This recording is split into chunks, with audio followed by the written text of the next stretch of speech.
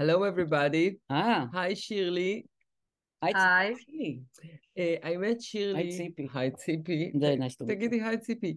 I met Shirley 2 weeks ago, last week, Yeah. Oh, that's in New it. York. Yes, in New York. We had meetings of Tel Aviv Foundations, and Shirley came to present the education situation in Tel Aviv, and I was surprised to learn many new things. And since you and I care for education a lot because I think education is humongous compared to what people think. And Not that's what I do for my everybody. living, yeah. And it's really, it has a heavy weight on everybody. And the world went through so many changes. And so I invited Shirley to talk with us. She went back to Israel already.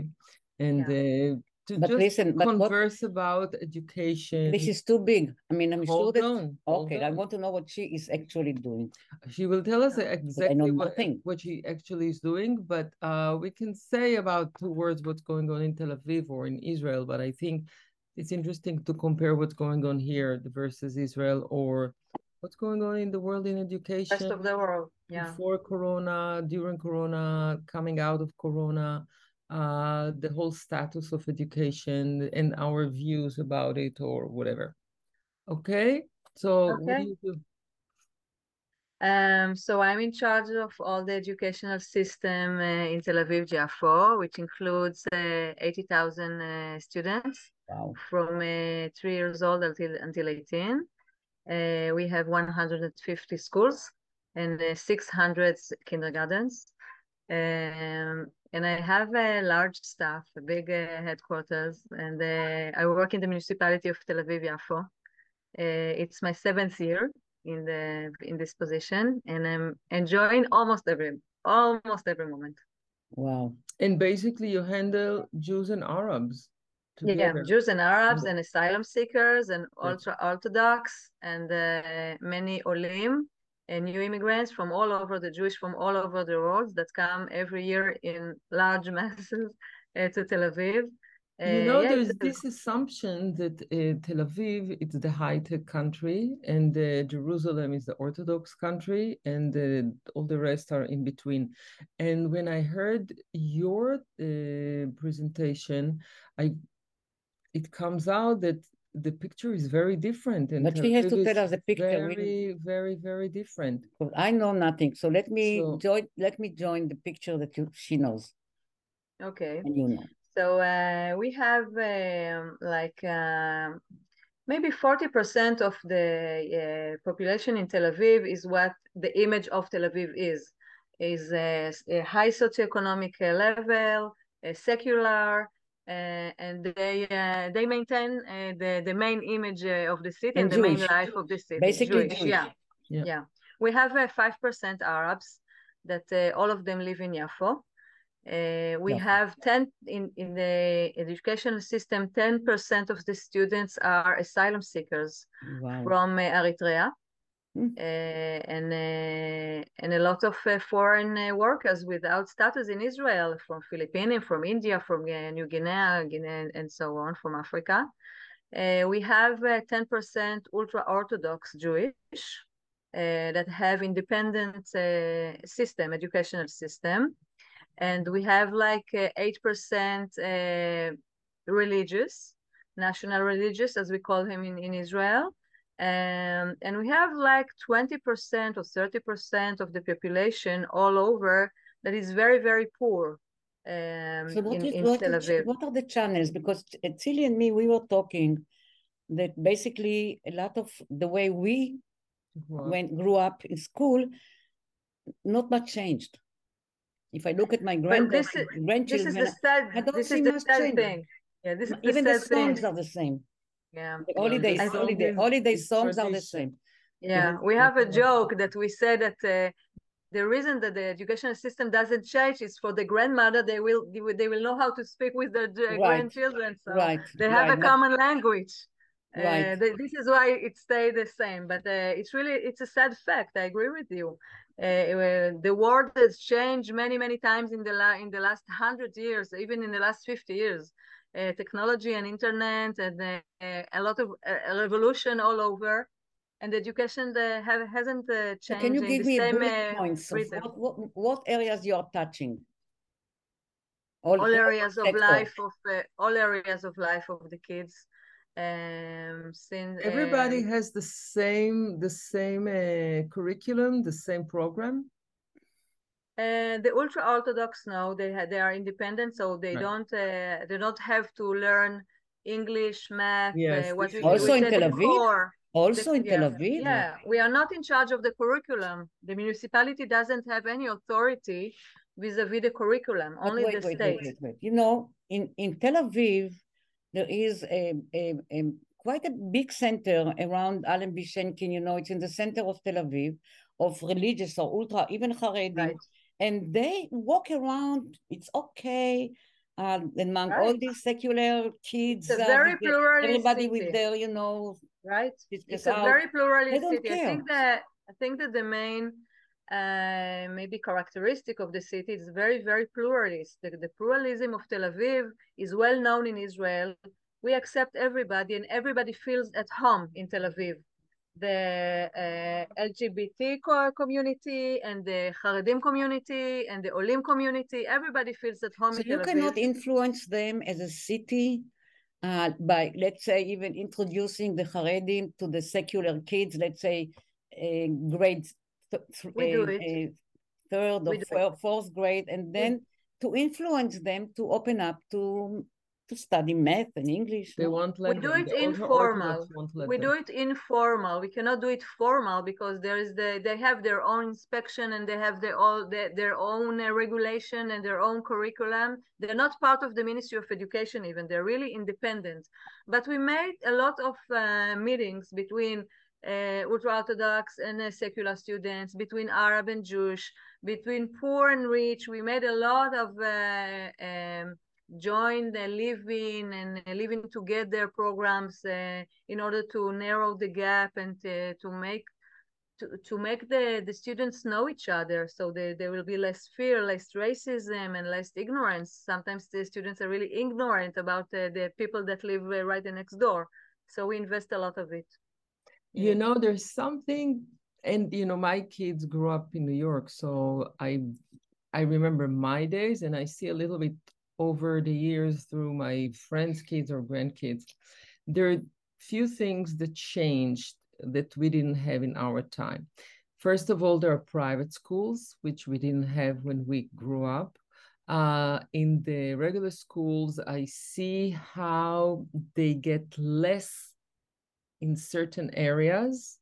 The days are shorter, the material is less, the curriculum is less, and then there's more after-school activities for certain groups in order to get more in certain areas.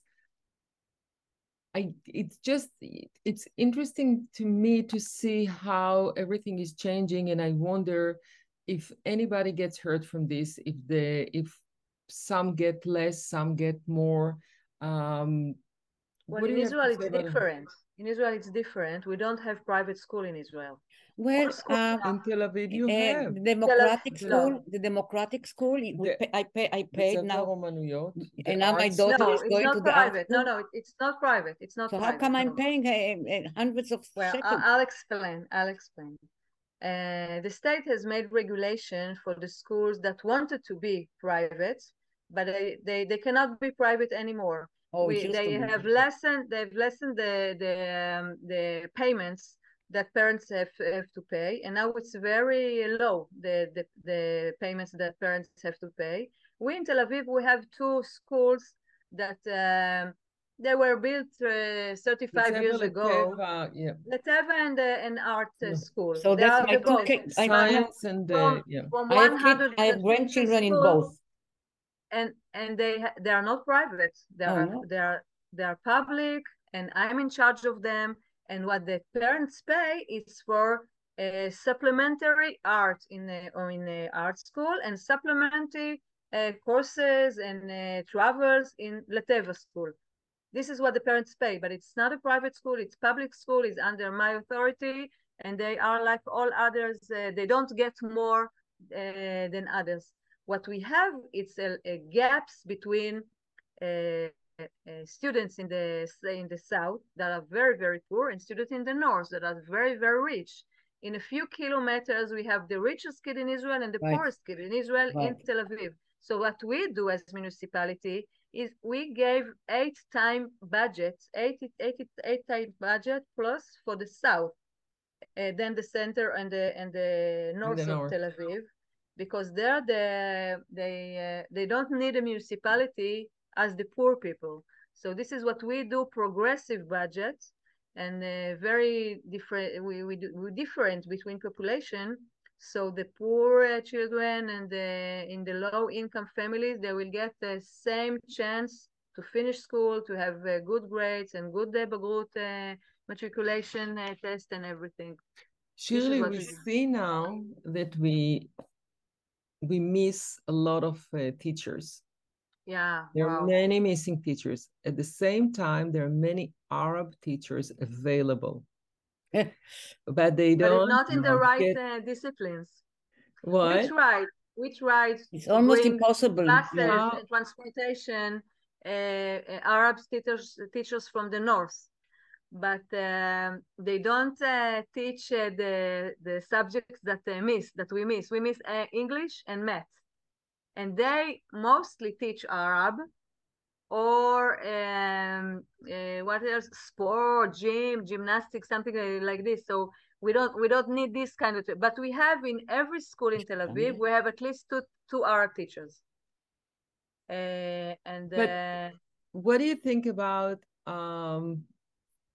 maybe take the Arab teachers and give them a course or something, or train them in the subjects that you're missing teachers, and bring them to the educational system? I'm asking not professionally from teaching point of view, from ethics point of view, or political point, social point of view. What do you think? This is the Ministry of Education. It's not her. But her idea. I mean, just I think it's a good idea. The problem is the transportation. It's very, very difficult to arrive to Tel Aviv.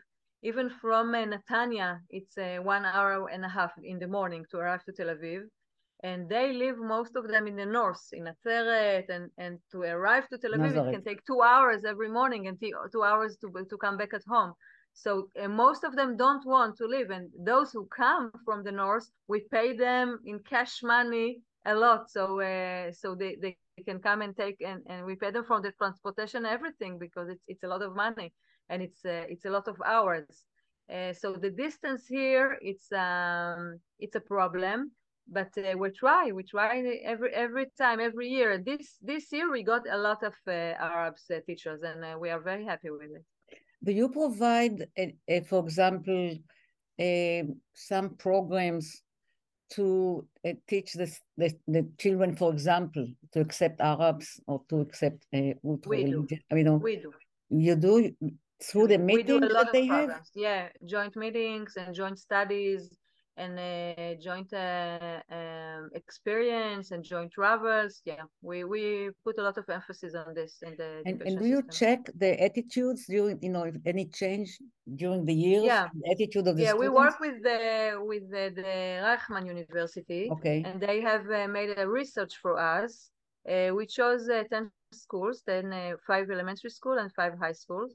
And in every school, the students have filled up like a questionnaire with questions about the different population in Israel, and we managed to see which of the tribes, as we say, is the less known for these children. So in one high school, we chose the Haredim, the Orthodox.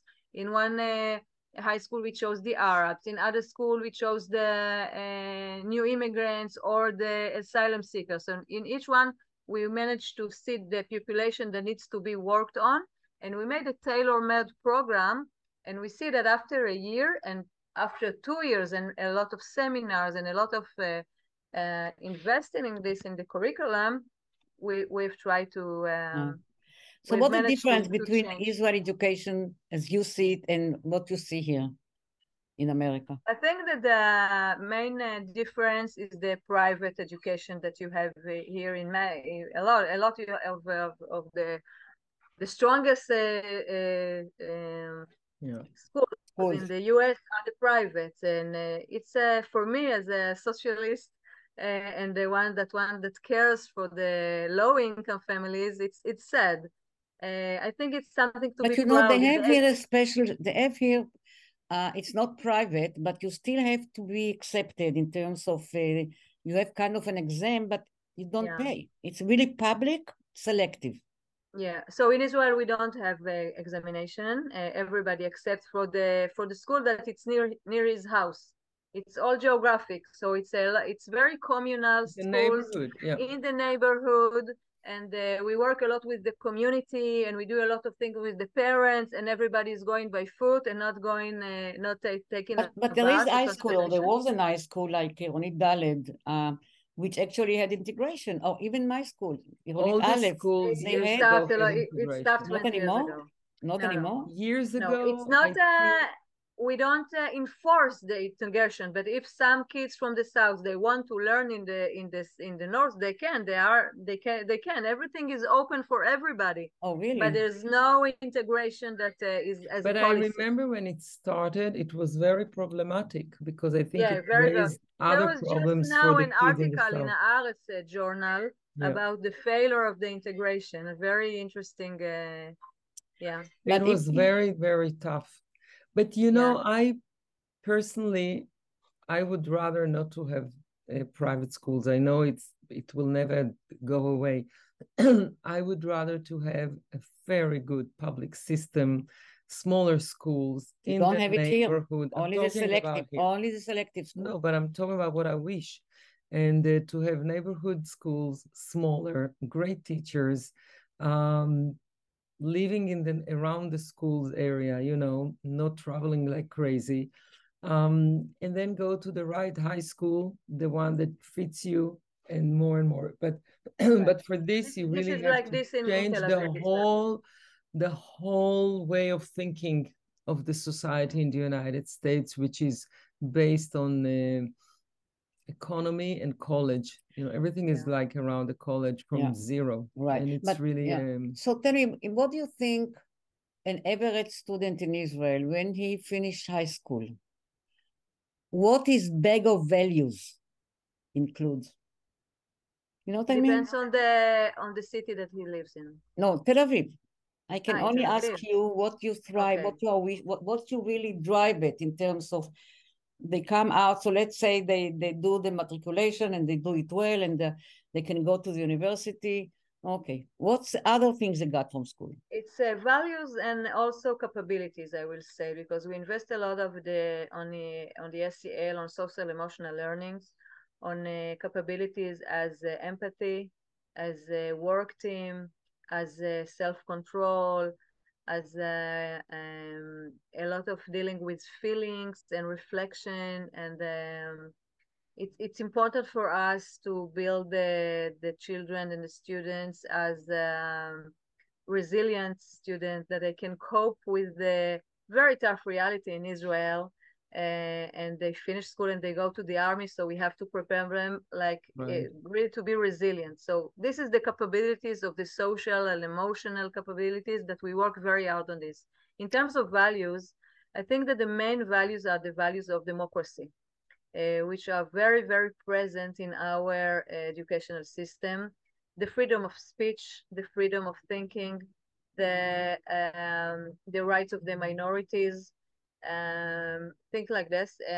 Feminism is very present in our education since I arrived, and all the a lot of sociological issues are.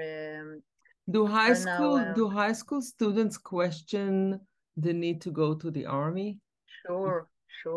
What do you do with this? They also question the need to go to school after Corona. They are post-COVID. So after the Corona, they really asked themselves, why should they go to high school? It was really nice for them to be at home to study alone. So really, but this is different because, you know, when we grew up, it wasn't questionable. Everybody went to the army. It was obvious, and it was very clear. Everybody knew why.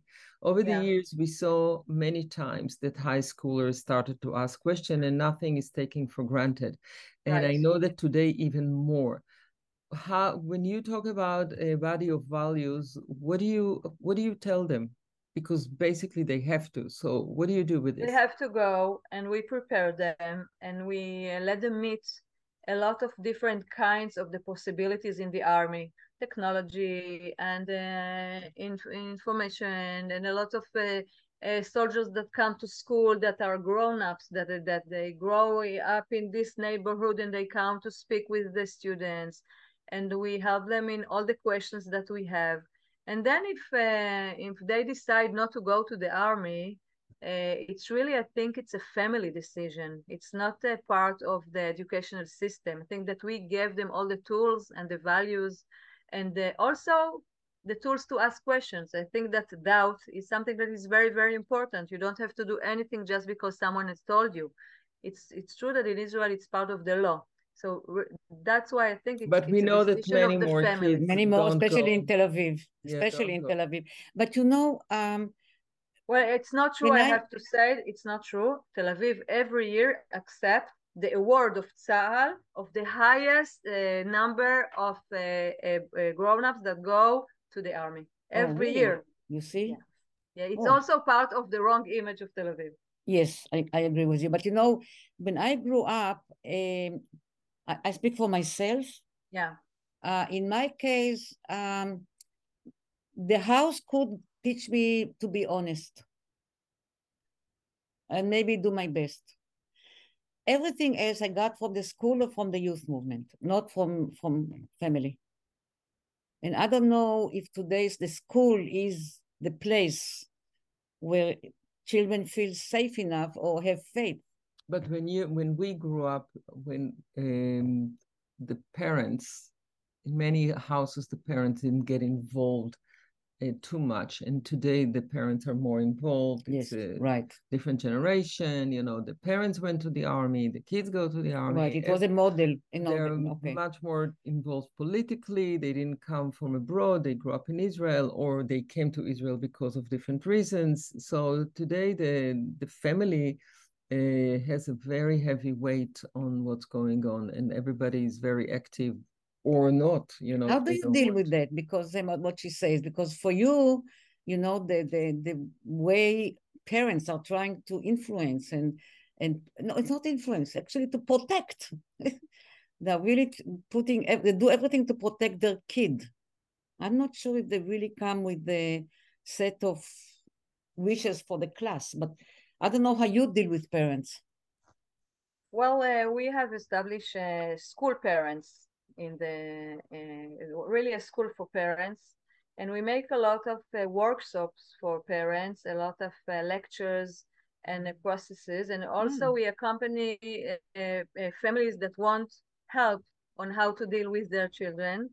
We have very, very good relationship with the parents in the here in Tel Aviv Yafo. We invest a lot of time, a lot of money, and a lot of thinking of how to do it the best. So we have a great collaboration with the parents here. My door is open to everybody. They all have my cell number, and of everybody in the educational administration, the municipality. I think it's we are very negishim. How do you say? Accessible.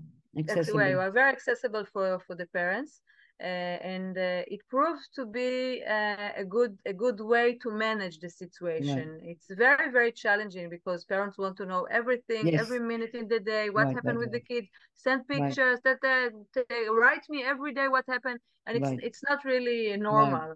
And after the COVID, it became even more. Because they were very, very much involved with the Zoom, and the children were learning from the house. So they saw everything that happening in class, and they feel like part of the class already. So it got worse after the corona. But tell me, how can you protect the kids? Because, you know, everything became very violent. We have not to, everything, you know, but everything. there is violence. And school, I don't remember when I went to school if there was, I don't remember bullying. There was bullying. Yeah. I remember bullying. I remember. don't. I think remember the main difference is the internet. We didn't have the social media networks, the social media. Everything now is But out. you cannot control any of this. You But cannot how do you control handle it? We cannot control, but we can give the students the tools to cope with it.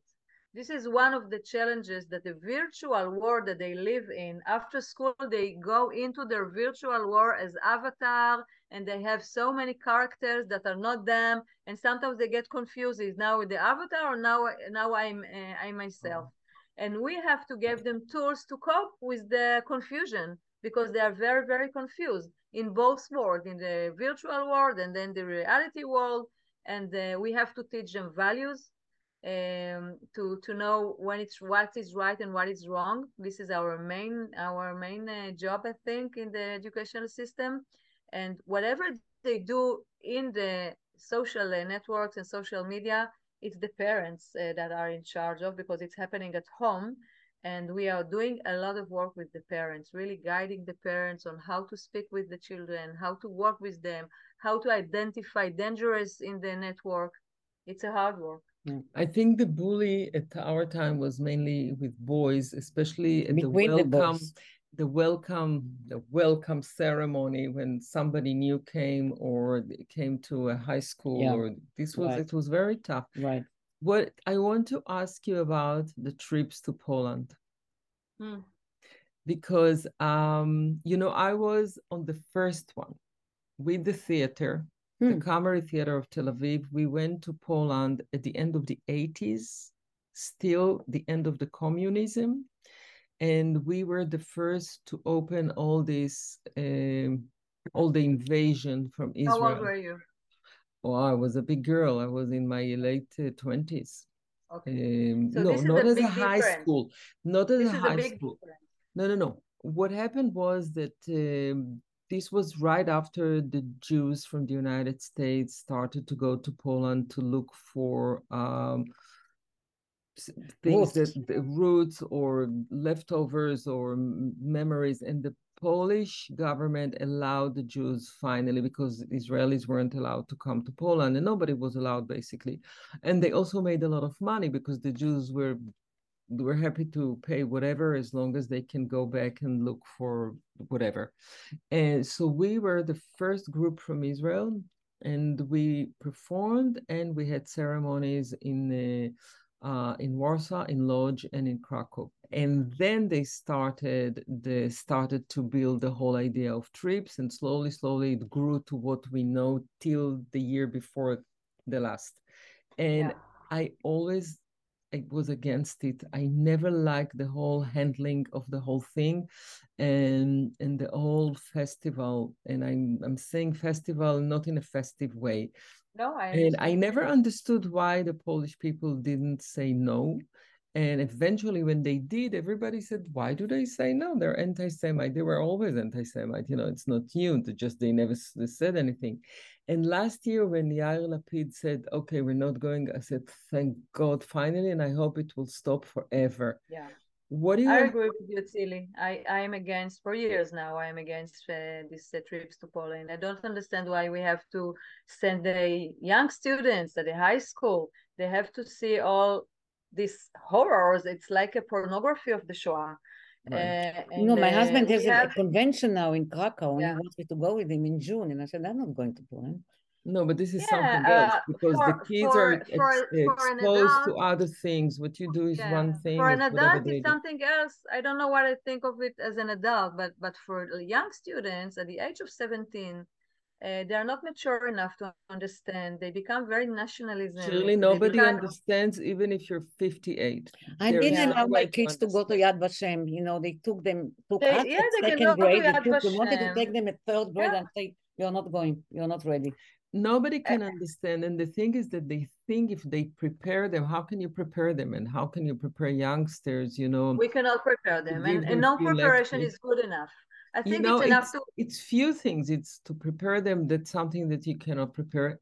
You charge them. They have to pay. Not everybody a lot of money. pay. Not everybody can pay, and not everybody has. And it created a whole different story. Right. And then basically you invade another country that we don't have to be there altogether, with uniform, with flags, with aircraft, with air. It's really unnecessary. And then they come back totally different. You said invade. I just wonder something. Do you think that how can you give kids tools to develop an attitude, their own kind of thinking, independent thinking of good and bad and moral and not moral, let's say, as far as the occupation is concerned? If the school have anything to do with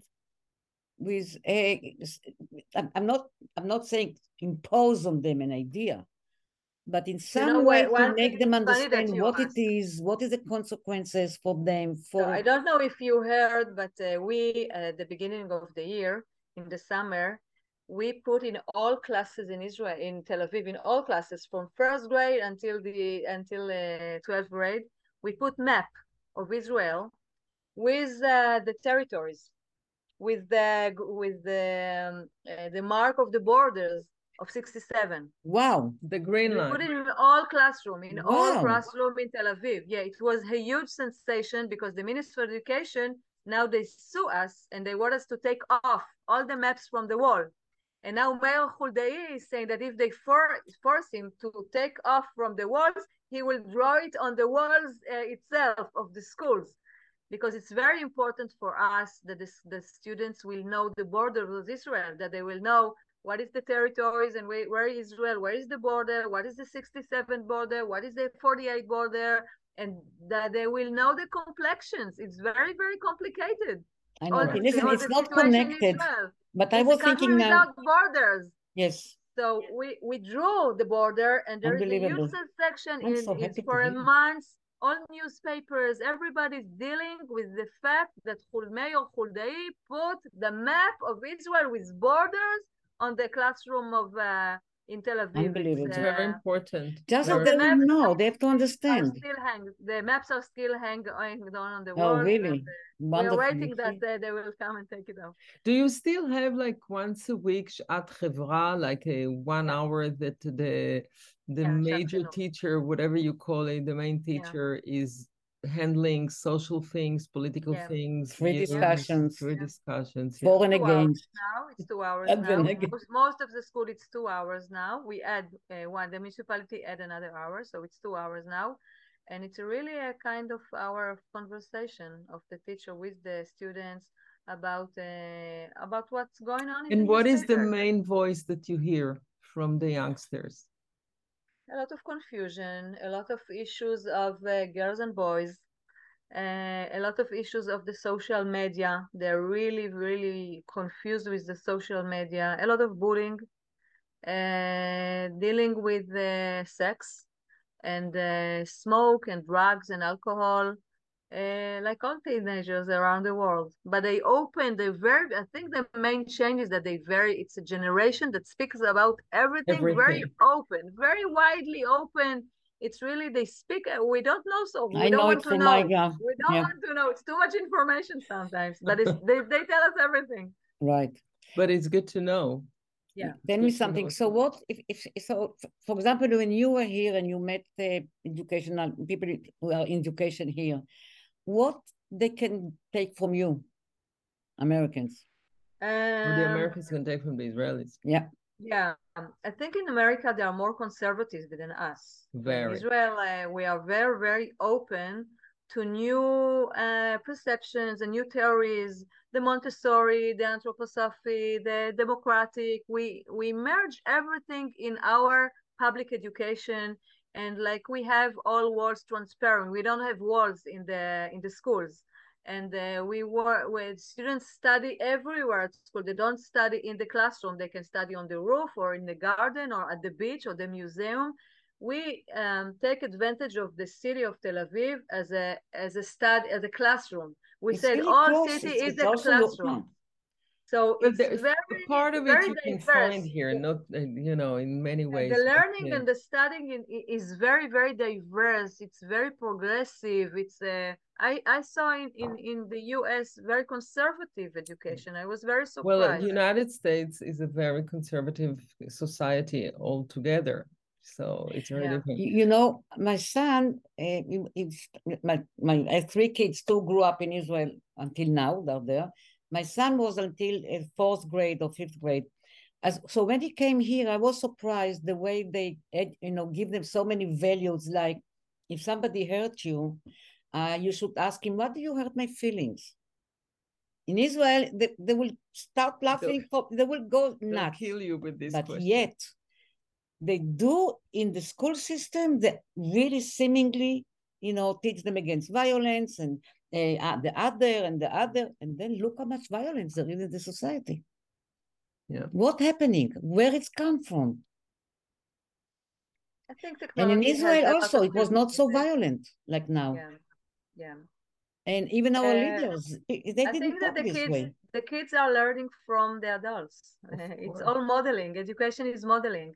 And just what watch the Israeli TV. Most of it is screaming and fighting and biting. Even in reality shows, and not only on the news. The reality show, everything is very, very also violent. The news. The language is violent. The road here, the transport, everything to ride here on the roads in Tel Aviv, it's violent. So what can you do? What Tel Aviv can do as a municipality?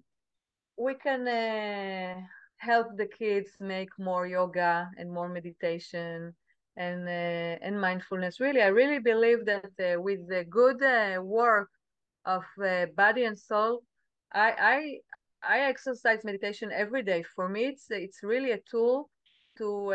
You're also doing it. I don't do meditation. I don't.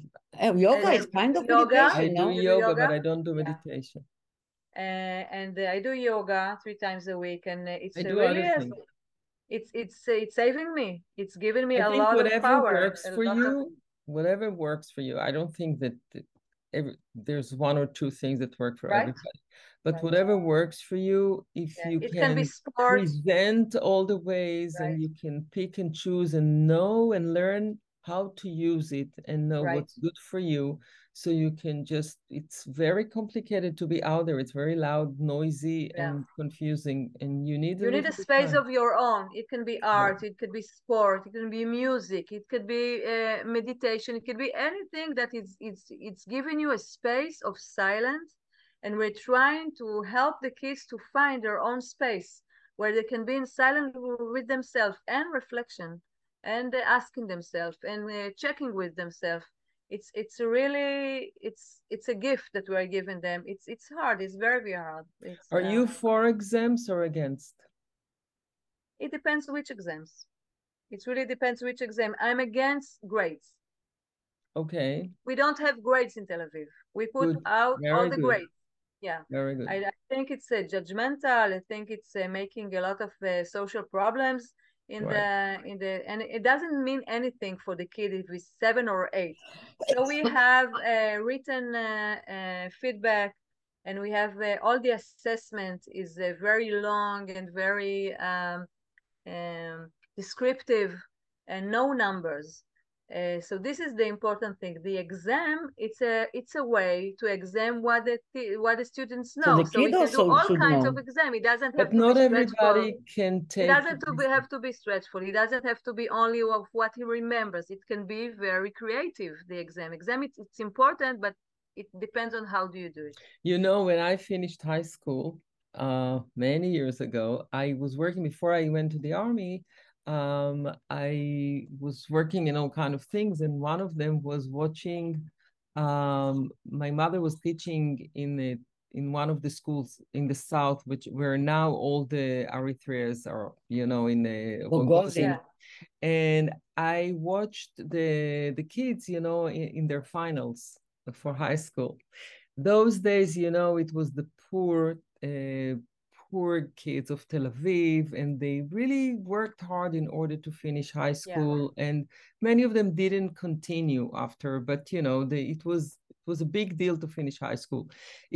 Those days they used to have very old ladies watching all the kids not to, copy.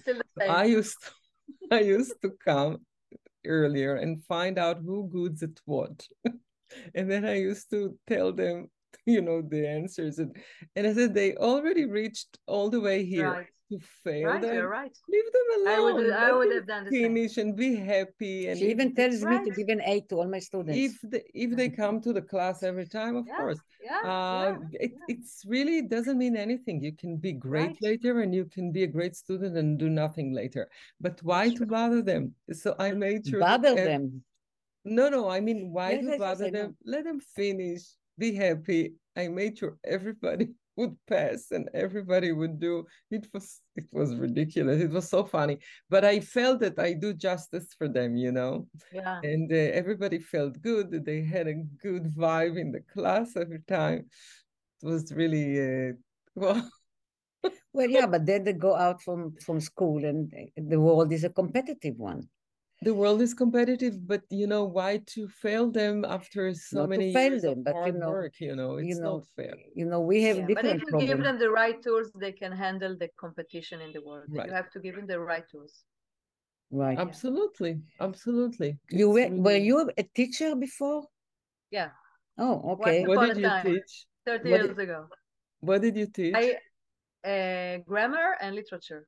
Grammar? Oh my God. Don't start with me. The Hebrew grammar is not easy. But right now they reduce the amount of literature, no? Yeah. Yeah. They learn less. Down a lot. They reduce everything now. Pity, very pity. Very pity. And there are so many great writers that the kids never heard of. Shirley, how do you see the world of education, let's say in 10 years? What would you like to see? Well, I think that maybe part of education will be on the metaverse. We have to take this under consideration, and I think that children are prepared to being taught by an avatar and not by a human person. And I think maybe it will be refreshing for the educational system that the technology will be more relevant for the kids. And then the good teachers will be able to see really the kids, and they will have the time to speak with the students and to be there for them. So I think the role of the teacher is going to change. Is going to change. He will be more like a guidance and more like a inspiration, maybe like a trainer or like a parent or big brother. And more technology will teach the main subjects. We spoke with Uri Ben-Ari, who invented the smart room. What is your take on it? Do you think every student could have it? It's so small and it's like an anecdota. It's like it's not. I believe in systematical change. I don't believe in something that it's nice to have. It's small classroom in Tel Aviv, for example. One like this, it's nothing. It's nothing. It's not a change. I believe in large impact and in changing the perception and changing the principles and the values. It's a nice practica, but it's nothing. It's like because he believes that it will change the image of the teacher. If every teacher will get a laptop and not, and every teacher has a laptop. Every teacher has a laptop. They do have? In Tel Aviv, every teacher has a laptop, and there's a balcony in every classroom, and we invest a lot of technology, but it's not what I'm talking about. The perception of what is education has to change. But this how students to change the whole outlook of society. It's really to re-educate society about education, and it touches every field of life, and it takes time. It's a huge machinery. And also you have the political system, and you have to level with this because it gets stuck over there and you have to bypass it or somehow to break through. So it's not that easy, but it's challenging, and hopefully it will get better. Yeah, you have a great mayor. So. He's not trying to please anybody except the people. Yeah, he's wonderful. I don't know what will happen when it's very hard to find. You used to have people like him, but I don't, in general now. He's a man He's one of the values. last. Yeah, He's a man of values. It's like, It's and he's not afraid of anything, and he's and for me, it's the great. Feels like a listener, but I think he is a listener. He's a listener, and he takes care of the people. Right, right. Listen, you are very lucky to be where you are, and Tel Aviv is lucky to have all of you. Thank you very much. Thank you very much. Everything. Yep. And thank you very much for coming. Thank you. And to everybody. And everybody. I'm going to say thank you. Chili. Thank you. Bye.